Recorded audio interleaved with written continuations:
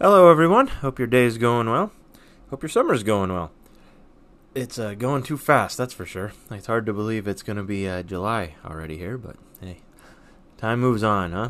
And today we're going to go back in time. Hey, that's fitting. We're going to go look at a historical figure who I honestly had never heard of until very recently, but one who I think is quickly become probably one of my favorite characters in all of history. Just a very, very fascinating person. I'm guessing you haven't heard of him either. He's not very well known, and he kind of was completely unknown for way too long. But we're going to talk today about a guy named Benjamin Lay. Yeah, you have no idea who that is, do you? No. Well, I'm going to tell you about his life, and it's like I said, this is probably one of the more entertaining life stories. Although it's also kind of horrific, some of the stuff he deals with, and I'll give you a warning ahead of time. There is some uncomfortable stuff coming up today. So Benjamin Lay was born January 26 in 1682. He was born in Copford, England, born to a very modest family, a farming family that was farm country there in England. Nothing really incredible. No, definitely not born in a place where anybody would expect anything much of him in life, especially because of, he was born with some pretty serious physical deformities. So even if he was born to a king or something, he still would have had a lot going against him. He was a dwarf. As an adult, he was barely over 4 feet tall. He was also a hunchback. He has an extreme curvature of his spine, which, of course, made him look even smaller than he already was. One account we have of him from his life was, and I'm going to just read to you directly what they said, his head was large in proportion to his body. The features of his face were remarkable and boldly delineated, and his countenance was grave and benignant. His legs were so slender as to appear almost unequal to the purpose of supporting him, diminutive as his frame. So just an odd-looking character, made so even more by the fact that as he aged, he grew a long beard, and as he got older, it turned into white. So for much of our story, I want you to imagine, this is what he was. He was a 4-foot hunchback with a long white beard. I mean, that's already quite the character, right? And yet he never let, his status in life, his physical deformities, stop him from trying to achieve things. As a youth, he worked as a farmhand, he worked as a shepherd, he was a hard worker, he apprenticed for a while as a glove maker, which he really didn't like. And then at age 21, when he was all set to kind of take over the family farm, he decided, I don't want to do that either, I don't want to be here, so he runs off. And he learns to London, and he becomes a sailor. And actually, his small size was kind of an advantage for him in this. He could get a lot of places where other people couldn't.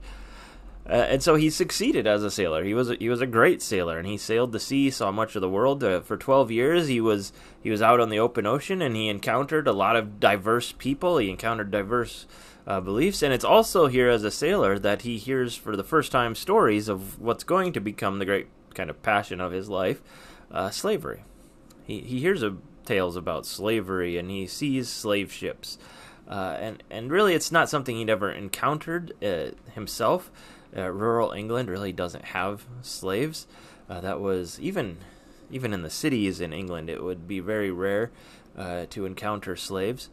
This was something really that was reserved for the colonies, and England had plenty of slaves in its colonies. But at this point in his life, he really hadn't encountered it much. Now, another important part of his upbringing that becomes really important to our story later on is the fact that he was also raised as a Quaker. Now, the Quakers was a religious movement of this time, and it was an especially strong presence in the countryside where he was from there in England. Now, I don't want to I'm not going to get into all of Quakerism and try to explain it all.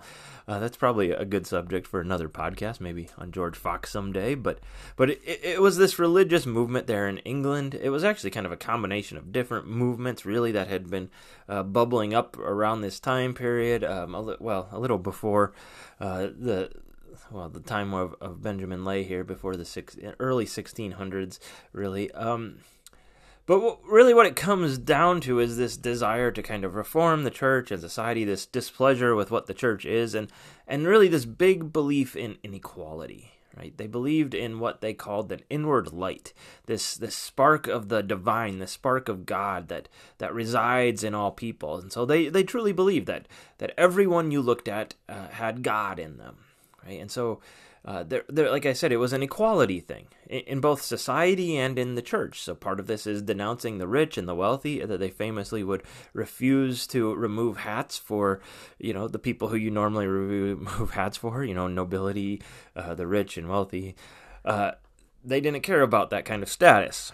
And they also didn't care really about church hierarchy. And so they didn't believe in pastors or bishops or in those roles, because all people had God in them. All people had the Holy Spirit, and all people were able to teach and to preach. And so in their meetings, which is what they kind of called their church services, anyone who was a friend, that's the name they had for each other, the friends. Anyone who was a friend was allowed to get up and talk as the Spirit moved. Right? And that's how they would conduct their services. Multiple people would give up and give a message as they were moved by the Spirit, including women, which again was very radical for the time. I mean, it wasn't till the mid-1900s that most of the mainline denominations started ordaining women and allowing them to have that privilege. But the Quakers were doing it here in the 1600s, so well before others. Right, so they were kind of known to be radical. That was part of what defined them. They liked to shake up the status quo. They liked to speak out against the powers of the world, and in doing so, that they believed that they were speaking the true words of Christ. And so that is what Lay was brought up in, and that's what he was used to. And he really took that to heart. He embraced that idea of equality and of anybody being able to speak up, and of declaring what they believed to be Christ's true words, intentions of what they believed the Spirit was saying through them. And so Lay was quite often was known as someone who would speak up in their meetings and speak out. He would challenge the beliefs of other Quakers. Right? He was a man of just incredibly high moral standard that he held himself to, and he tried to hold everybody else to it as well. And so amongst the group of radicals, he was a radical amongst the radicals, right? And he was known for speaking out, and he was known for really, really taking it to people, and he was known for being a troublemaker, which gets him in trouble. He wasn't well liked amongst the Quakers in England where he was. But not everybody didn't like him, because he finds love in his life, a woman named Sarah Smith, who was a dwarf like himself, and she was a very admired preacher in the Quaker community, which is again the only community really in the world that you could be a dwarf woman and be considered highly of. But she was, and her and Benjamin fall in love, and in 1718 they're married. And as this new married couple, and as Benjamin is not well respected and is kind of getting sick of butting up against people, they decide to head off to a new life together. And so they go to Barbados to become shopkeepers. Now, when we think of Barbados, we think of this island in the Caribbean, this beautiful getaway place. But what they found there was anything but beautiful. They probably were hoping that's what they'd find, but that isn't what was there. Because at this point in history, Barbados was pretty much just one big slave colony.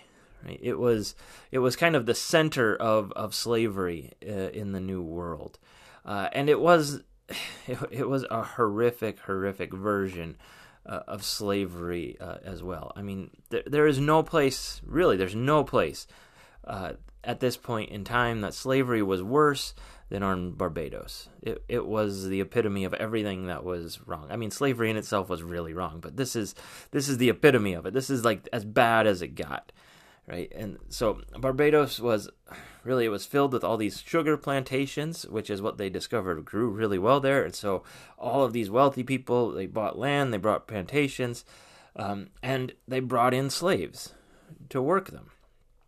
Right? And so from its founding as a colony in 1627 until the slave trade was ended officially in England in 1807, so during that span of time, over 300,000 Africans were brought there to work the plantations. Some estimates even put it up to 500,000. Right? So a lot of slaves were brought here so many that they quickly outgrew the white population. I mean, there were way more slaves there than slave owners, than slave masters. One figure I saw said that in 1750 there were about 18,000 white settlers and 65,000 African slaves. So you can already see there's an issue here, right? When you have that many more slaves than people who are trying to keep the slaves in line, there's a real problem. There's a concern here, right? The slaves could, if they wanted to, if they figured it out, easily overpower their masters. And so on Barbados, they knew, and they were very well aware of this problem, so they knew that the solution was to just beat these people into submission, to keep them so downtrodden, to keep them so hurt, to keep them so starved, to keep them so weakened that they wouldn't have the ability to fight back. Right? And so that's what was happening on Barbados. Right? Slaves were just treated brutally harsh. They were starved. They were barely fed anything. Most of them were beaten regularly just as part of the process. Many of them were killed if they even dared do anything that they thought was out of line. And it was such a hard life that even if they weren't killed, they were dying just very regularly. They were drinking lead quite often. In fact, that was done intentionally often as a way to kind of subdue the people. It was kind of just expected there, if you're a slave owner, that you were going to lose maybe a fifth to even up to a fourth of your workforce every year to death. Right? That's how many people were dying there every year. And you would just need to replace them. It's kind of like in the spring, you got to go get a new batch of slaves to replace all the ones that died last year. Right? That's the way they were acting. That's the way they were treating these human beings. Right? And so it was a horrific experience, with that low life expectancy, and it was an incredibly brutal life while you were there. In fact, for many people, death was welcomed because it was better than the life they were living as a slave. That's actually something that Lay witnessed himself. One of the young slave men who he ends up befriending commits suicide, kills himself because he'd rather die than have to go face his Monday whipping, which was a part of just his weekly routine. So he killed himself on a Sunday evening. Right? And so this is the world that Benjamin Lay and his wife Sarah that they come into in Barbados. This is what they encounter. I don't think they were ready for it at all, and they are shocked by the brutality of it all. And worse yet, what they're really shocked by is that the people carrying this out are Christians. In fact, many of them are Quakers, right? Which are these people who are all about equality, right? Who every person has the divine spark. So how could someone who's a Quaker, who believes that every human being has God in them, treating people in this brutal fashion, right? And Lay sees his fellow Quakers doing it. There's a story of Benjamin and Sarah. They're going to supper at a friend's house, a fellow Quaker. And as they approach the house, there in a tree, just right outside the house, there is tied up by his wrists a slave, a black man. He's tied up to this tree. He's hanging there. There's blood dripping down his legs, pooling under his body. He's been brutally whipped and beaten. And they go into the house, and Benjamin just kind of lets it out. Like, what are you doing? How can you treat a human being this way? And he's just told quite bluntly, well, what else would you have me do? He tried to run away. This is what you do. It's really hard for us, I think, modern people, to wrap our minds around how horrific this was and how widespread this was and how accepted this was. Slavery, I mean, for us, clearly slavery is just evil. I mean, there's no good in slavery. There's no way to justify it. But in that time, in that age, I mean, it was justifiable, right? Human beings have this amazing ability to convince ourselves something evil is okay as long as we benefit from it, right? We're really good at the mental gymnastics to justify horrific acts. And that's what people were doing at this time. So how could a Quaker, of all people, one who believed in this divine light of God shining in all people, how could they treat others in such a horrific way? Well, you just convince yourself that black people aren't really people. You just right? The divine light of God is in all human beings. Well, these aren't human beings. These are animals. These are beneath human beings. These are lesser. That's how you can do it. And maybe you're not a Quaker. Maybe you don't go that route. But maybe you just... I mean, this was a very common Christian argument. Well, maybe you convince yourself, well, I'm actually doing them a favor, right? They're barbarians. They're savages from Africa. We're bringing them over here and we're civilizing them. And sure, they have to be slaves to get it, but we're teaching them about Christ. We're teaching them about modern life.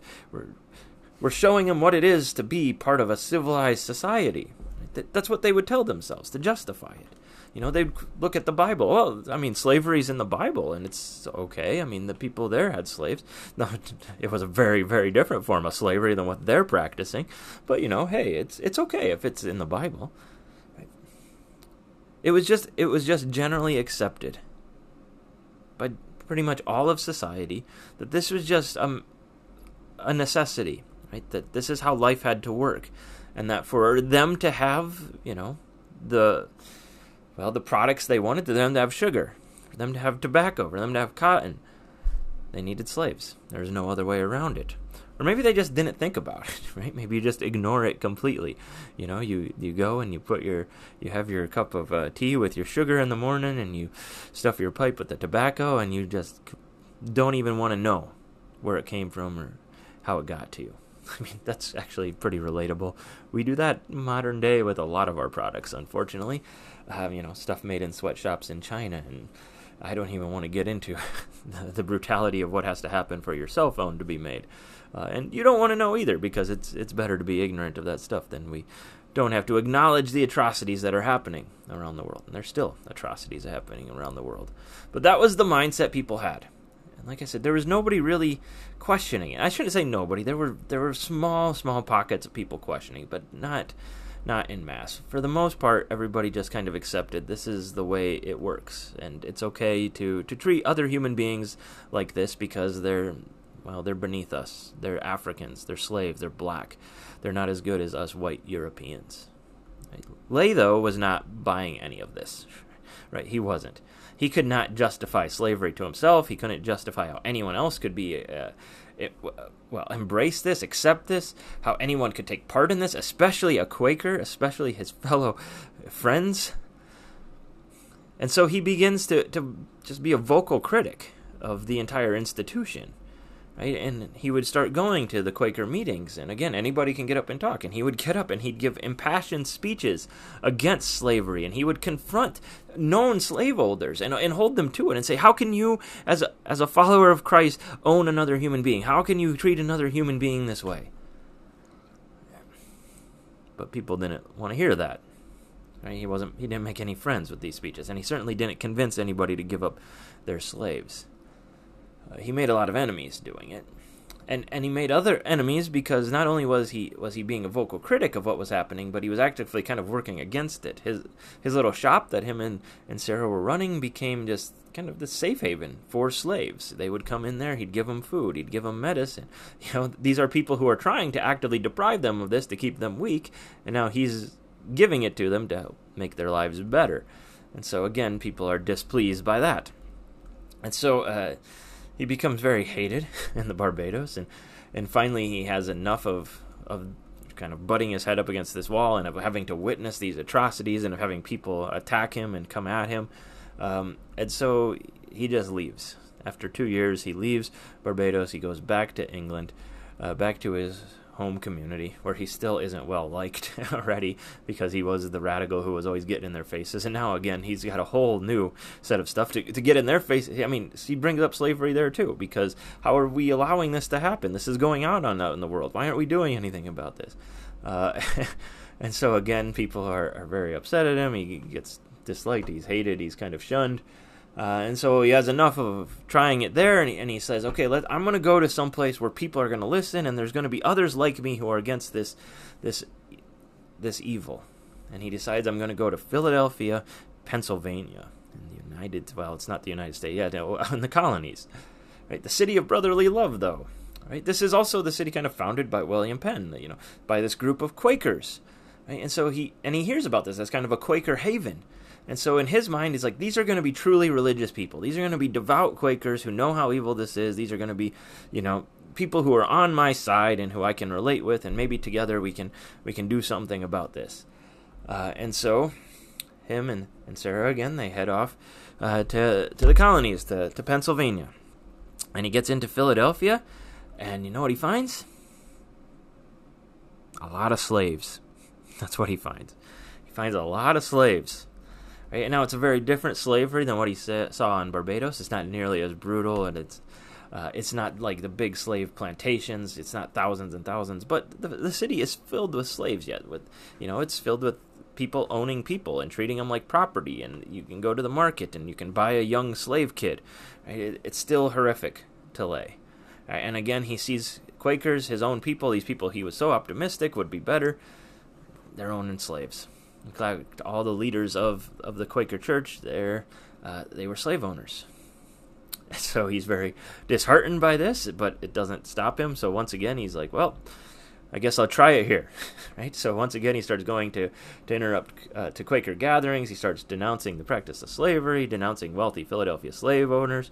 He quickly makes a lot of enemies. He starts calling them, you're lazy and ungodly people who allow the black man to do all your work for you while you sit back and relax and do nothing. He has no fear. Right? He's got this high moral code, and it kicks into gear again.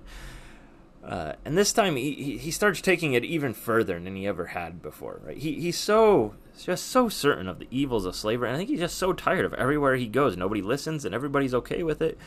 And so he begins not just publicly speaking against it, but doing these grand acts of public protest. And really, this is kind of revolutionary. It's the first time we really see somebody do these public acts like he did, these big showman events to kind of protest what's happening. So here's an example. He showed up at the yearly Quaker Assembly. They have a big assembly once a year. They make a lot of business decisions and stuff. And he shows up there, and he has 3 tobacco pipes kind of concealed in his clothing. And right when the assembly finishes the business and they're done, he stands up and he yells out, slave labor's providing this tobacco and it's evil. And he just starts smashing these pipes against the seats, and, they splinter and fly all over. Again, he makes a big spectacle. That winter, when winter arrives, he goes to a meeting, a Quaker meeting, and he gets there plenty early and before other people get there, and he just stands outside waiting. But he stands outside waiting with one of his legs and his foot completely exposed to the elements. And there's snow on the ground. It's the middle of winter in Pennsylvania. It's cold, it's freezing temperatures. And as people enter the meeting, they tell him over and over again, what are you doing? You're freezing. Your foot's going to get frostbite. Come inside. Get warm. And he responds, oh, you have concern for me, but not for your slaves who work all winter, half clothed? Right? He's trying to make a point. Right? If you're going to be concerned for me, you should have the same concern for your slaves. They're people too. One of my favorite stories is a meeting he attends. And again, anyone can stand up and speak, and many people do. But every time someone gets up and begins talking, Benjamin Lay stands up, points at them, and just yells, "Look, another Negro master!" You can imagine how old that got. Again, these displays don't work as well as he's hoped. Really, they're not convinced that slavery is evil. They're becoming more and more convinced that Lay is a nuisance at best, if not a madman at worst. So he starts being banned from attending meetings. I actually form a little group to try to keep him out, to physically keep him out. But that doesn't let him stop him. He keeps going in. Nothing really that's the thing about Benjamin. He doesn't let anything stop him. He doesn't care how mad people get. He doesn't get who tries to stop him. He doesn't care what threats he gets. He doesn't care how many friends he alienates. Nothing convinces him to stop. And so he just keeps going to these meetings. There's a story about one time where he goes in the meeting, they kick him out, they toss him outside. So he goes and lays in front of the door. It's a rainy night. The rain's been pouring all day. It's just pure mud in front of the door. So he just lays in front of the door in the mud, and people, to get out of the meeting, they have to walk over him. right? Because he refuses to move. And so over and over, people just step over him to leave the building. And, again, this is him pointing out, you're stepping over me like you step over the plight of the slaves. So stunt after stunt like this. Another one where he became very adamant about the evils of sugar and about how we shouldn't be using sugar. He actually calls for a boycott on sugar. One of the first people calling for boycotts of anything. Making claims that every time you eat sugar, you're eating the blood and bones of a slave, because in the process of refining the sugar, they go through these great mills, and he says, slaves are falling in there, they're dying, they're losing arms, right? When you're having sugar, you're digesting them, right? And he's trying to horrify people through this, and it is horrific to think about. There probably was some truth in that too. That was food processing techniques back then were known to have. It was not that rare to get human body parts and stuff on occasion.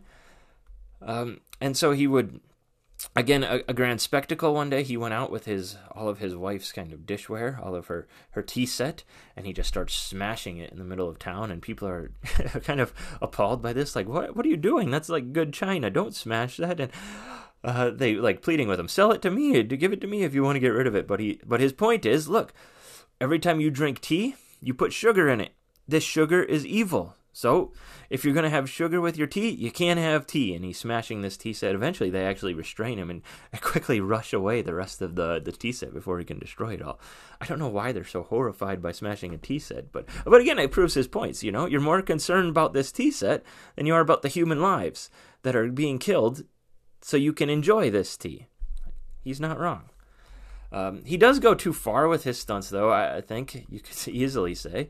At one point, he kidnaps a child. Right? He takes his neighbor's son, and when his neighbor was away from home, he takes him back home. He takes good care of him. It's not like he was trying to hurt the kid, but he takes him. And so when his father returns home, he can't find his son. He panics. He's just looking everywhere. He's in a frantic. He's yelling. And Lay lets this go on for a while until eventually he walks over and says, oh, I have your son. He's right here. You can come to my house and get him. He's fine.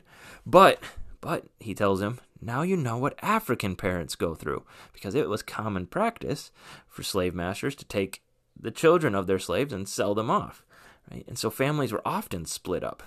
Right? A parent could have a child taken from them at any point and sold somewhere else, and they never see them again.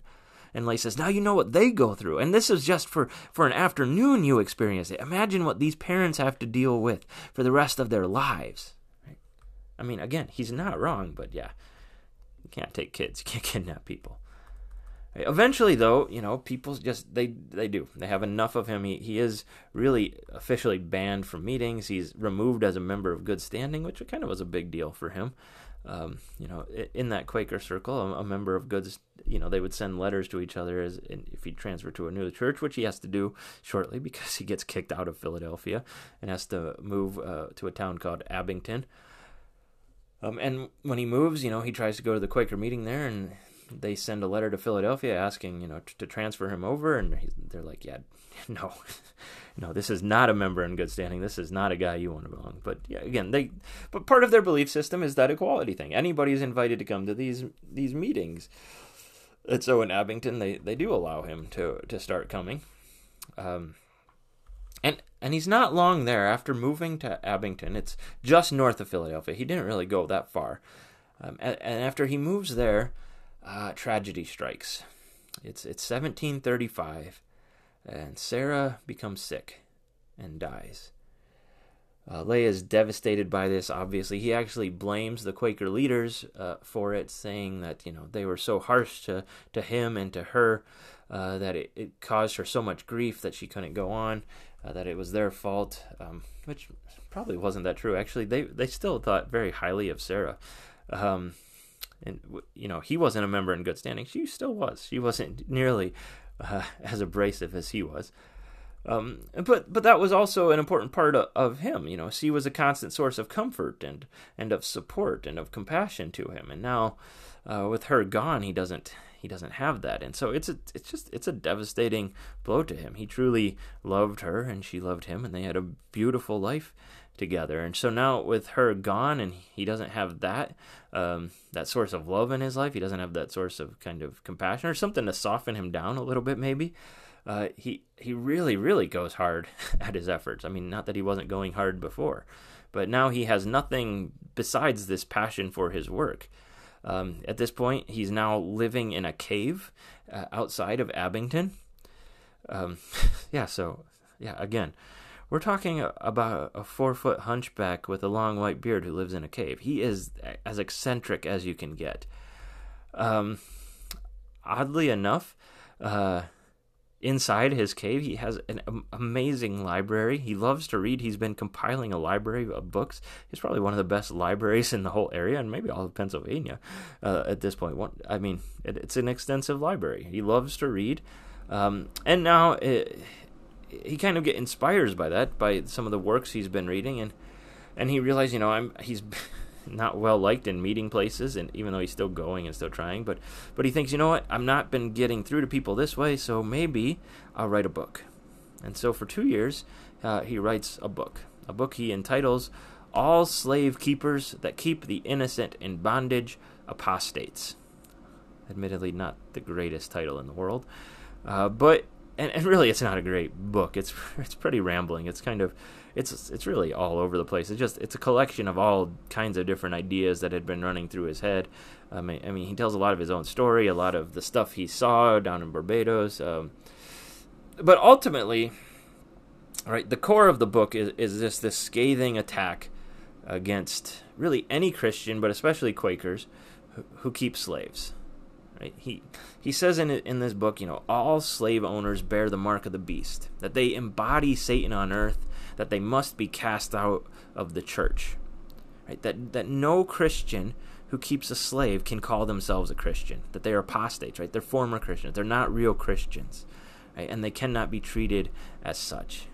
Right? It's a very harsh, very scathing critique of slavery as an institution, but especially of those Christians who own slaves, right? There is no place for them in Christianity, in the church, at all, according to Lay. Right? They are not Christians. They are purely evil. They are Satan, right? And so, again, it's harsh, and you can imagine, the Quaker leadership was not going to like this book. I mean, he calls not just, he calls for them to be tossed out of the church, of their leadership position, to lose everything.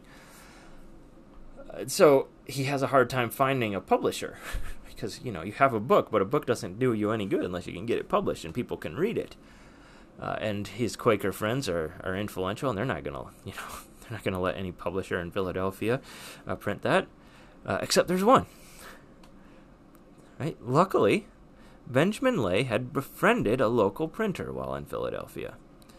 You might have heard of this guy. You probably didn't hear of Benjamin Lay, but you've heard of this one. Benjamin Franklin.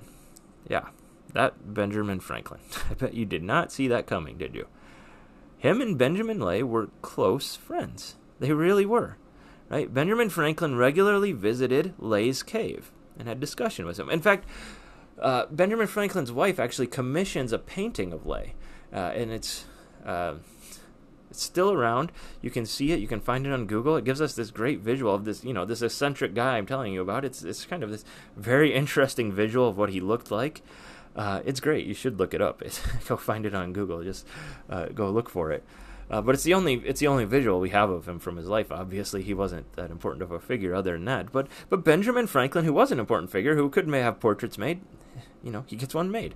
And he also prints his book. So in 1738, Benjamin Franklin prints this book, this harsh critique of slave owners and really of anybody who kind of acknowledges and allows slavery.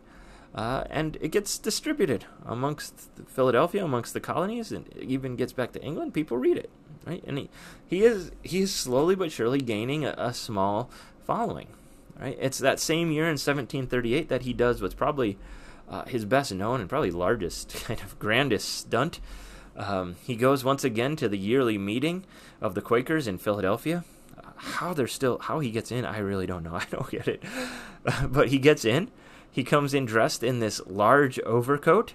And during kind of the middle of the meeting, he stands up, goes out into the center. He rips off his overcoat to reveal that he is wearing a full military uniform underneath, including a sword, right? And he unsheaths his sword, and he takes out this book in his other hand and a sword in his one hand, this book that looks very similar to a Bible. Some sources say it was a Bible, some are uncertain. We really don't know what it was. But this large book, and he thrusts the sword into the book. Now, inside this book, he has hollowed it out. Right? And he took a bladder and he filled it with pokeberry juice, which is this bright red liquid. So as he stabs the book, he pierces the bladder, and out shoots this pokeberry juice, which looks very much like blood. And it just shoots out of this book and spews all over the nearby onlookers. And as he does this, he yells out, "Thus shall God shed the blood of those persons who enslave their fellow creatures." I mean, what a stunt. What a display, right? Like, people had to have just been sitting back, like, taking in awe of what just happened. Right, so yeah, he gets kicked out. And not just of the meeting. This was it. I mean, between the book and now this, he is kicked out of Quakerism entirely. He's disowned by the Quakers and removed from the church. One of the very few people in the history of the Quakers to ever receive this treatment. But of course, that doesn't stop him. Right? Nothing stops him. He keeps showing up. He keeps arguing. And yet, as time goes on here, he does begin to recede from the public. This was kind of his last hurrah, in a way. He's still very adamant against slavery. He's still very adamant that, the slaves are human beings, that they have God in them, that God loves them, that they should not be treated as such. He's as radical as ever in his beliefs, but he's getting older, right? He starts staying at home more, staying in his cave more. He starts becoming more of a proponent for a new natural way of living. He starts getting into other issues besides slavery. By this point, he's refusing to eat meat. He's actually been not eating meat for most of his life. He takes the same belief that the divine is in all people to the divine is in all animals, and God is a part of all animals as well, and so he can't justify killing anything, including an animal. So he eats only fruits and vegetables, and he's kind of trying to teach people this way of life, and in a way he's kind of becomes like really one of the world's first vegans. He's kind of ahead of his time in most of what he's trying to give to the world. Again, he's also arguing about boycotting sugar and tobacco and any product used by slavery, and he's telling people to do that. And he is getting more and more people to kind of listen. People will come out to hear him. There's now other Quakers who are taking up his argument. He's not alone in this, which he was for much of his life.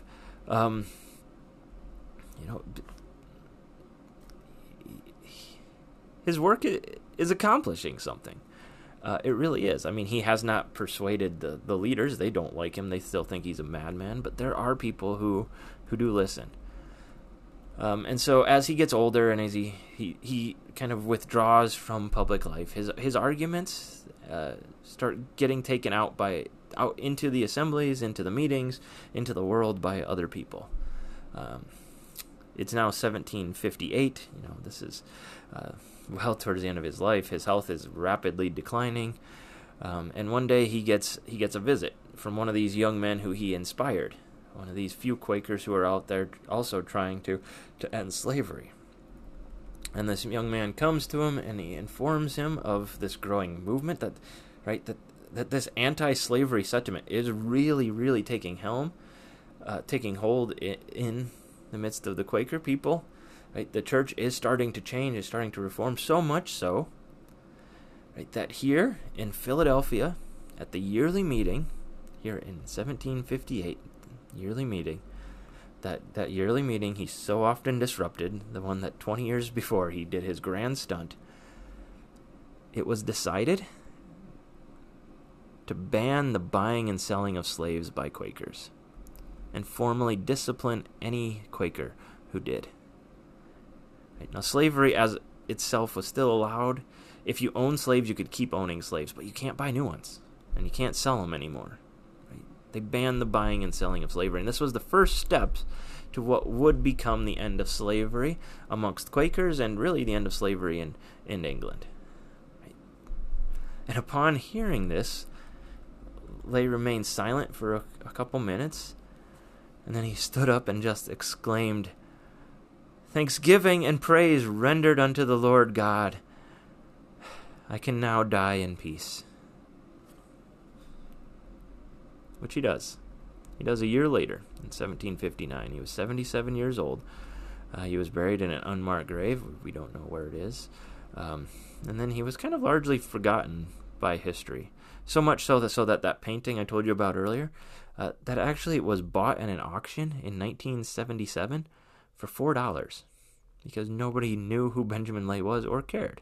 Right? That tells you how he was remembered. It's really until very recently that historians have begun to kind of lift him up out of the forgotten realms of history and give him some of the credit he deserves, and he deserves a lot of credit.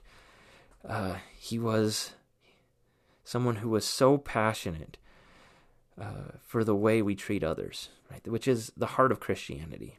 To love others to love your neighbor as yourself, to do unto others as you would have them do unto you, to see everyone as worthy of love. That's what Lay was all about. To see God in everyone, to see Christ in everyone. And he was one of the first people to really, really publicly declare that slavery as an institution was not that. Right? That slavery was the opposite of what Christ taught. That slavery was evil, and that Christians could not be partaking in this activity. And he did it with a passion that really, I will say, was unmatched by any. He did it with a conviction that was so strong that he refused to back down. He worked tirelessly to see his fellow man treated with love and respect, to see slavery ended, which again, unfortunately, he didn't get to see, but he saw the first fruits of it. He saw something come of his work. He was a true Christian, someone who truly embodied the teachings of Christ in a time where so many found ways to get around that, found ways to ignore the teachings of Christ for their own benefit. He refused. And for that, he should be remembered and given a lot of credit. Right? He was one of the first abolitionists. And I think, really, he was forgotten in history, and he's not raised up as one of the great abolitionists, but who knows what would have happened without his impact, without somebody like Benjamin Lay out there first, kind of breaking the ground. Someone who refused to back down, someone who refused to be silent, someone who went out to outlandish means to get his message across sometime, but means that were necessary to get people to listen. He was a truly remarkable character, and I hope you can be as motivated by his story as I am. I respect Benjamin Lay so much, and to stand up for what you believe in when no one else believes it is tremendous. When you believe in something so firmly that you know is right, that you refuse to back down, that's really what so much of Christianity is all about. That's what Jesus and the early disciples and the early Christians all did, and it's something that unfortunately becomes all too easy for us not to do, to just go with the flow and go with the status quo and not want to shake things up. So maybe we could be a little more like Benjamin Lay. I think I probably could be a little bit more like Benjamin Lay in life sometimes. I think we all could. So that's the story of Benjamin Lay, a truly fantastic character. So till next time, I hope you have a good one. Take care. Bye.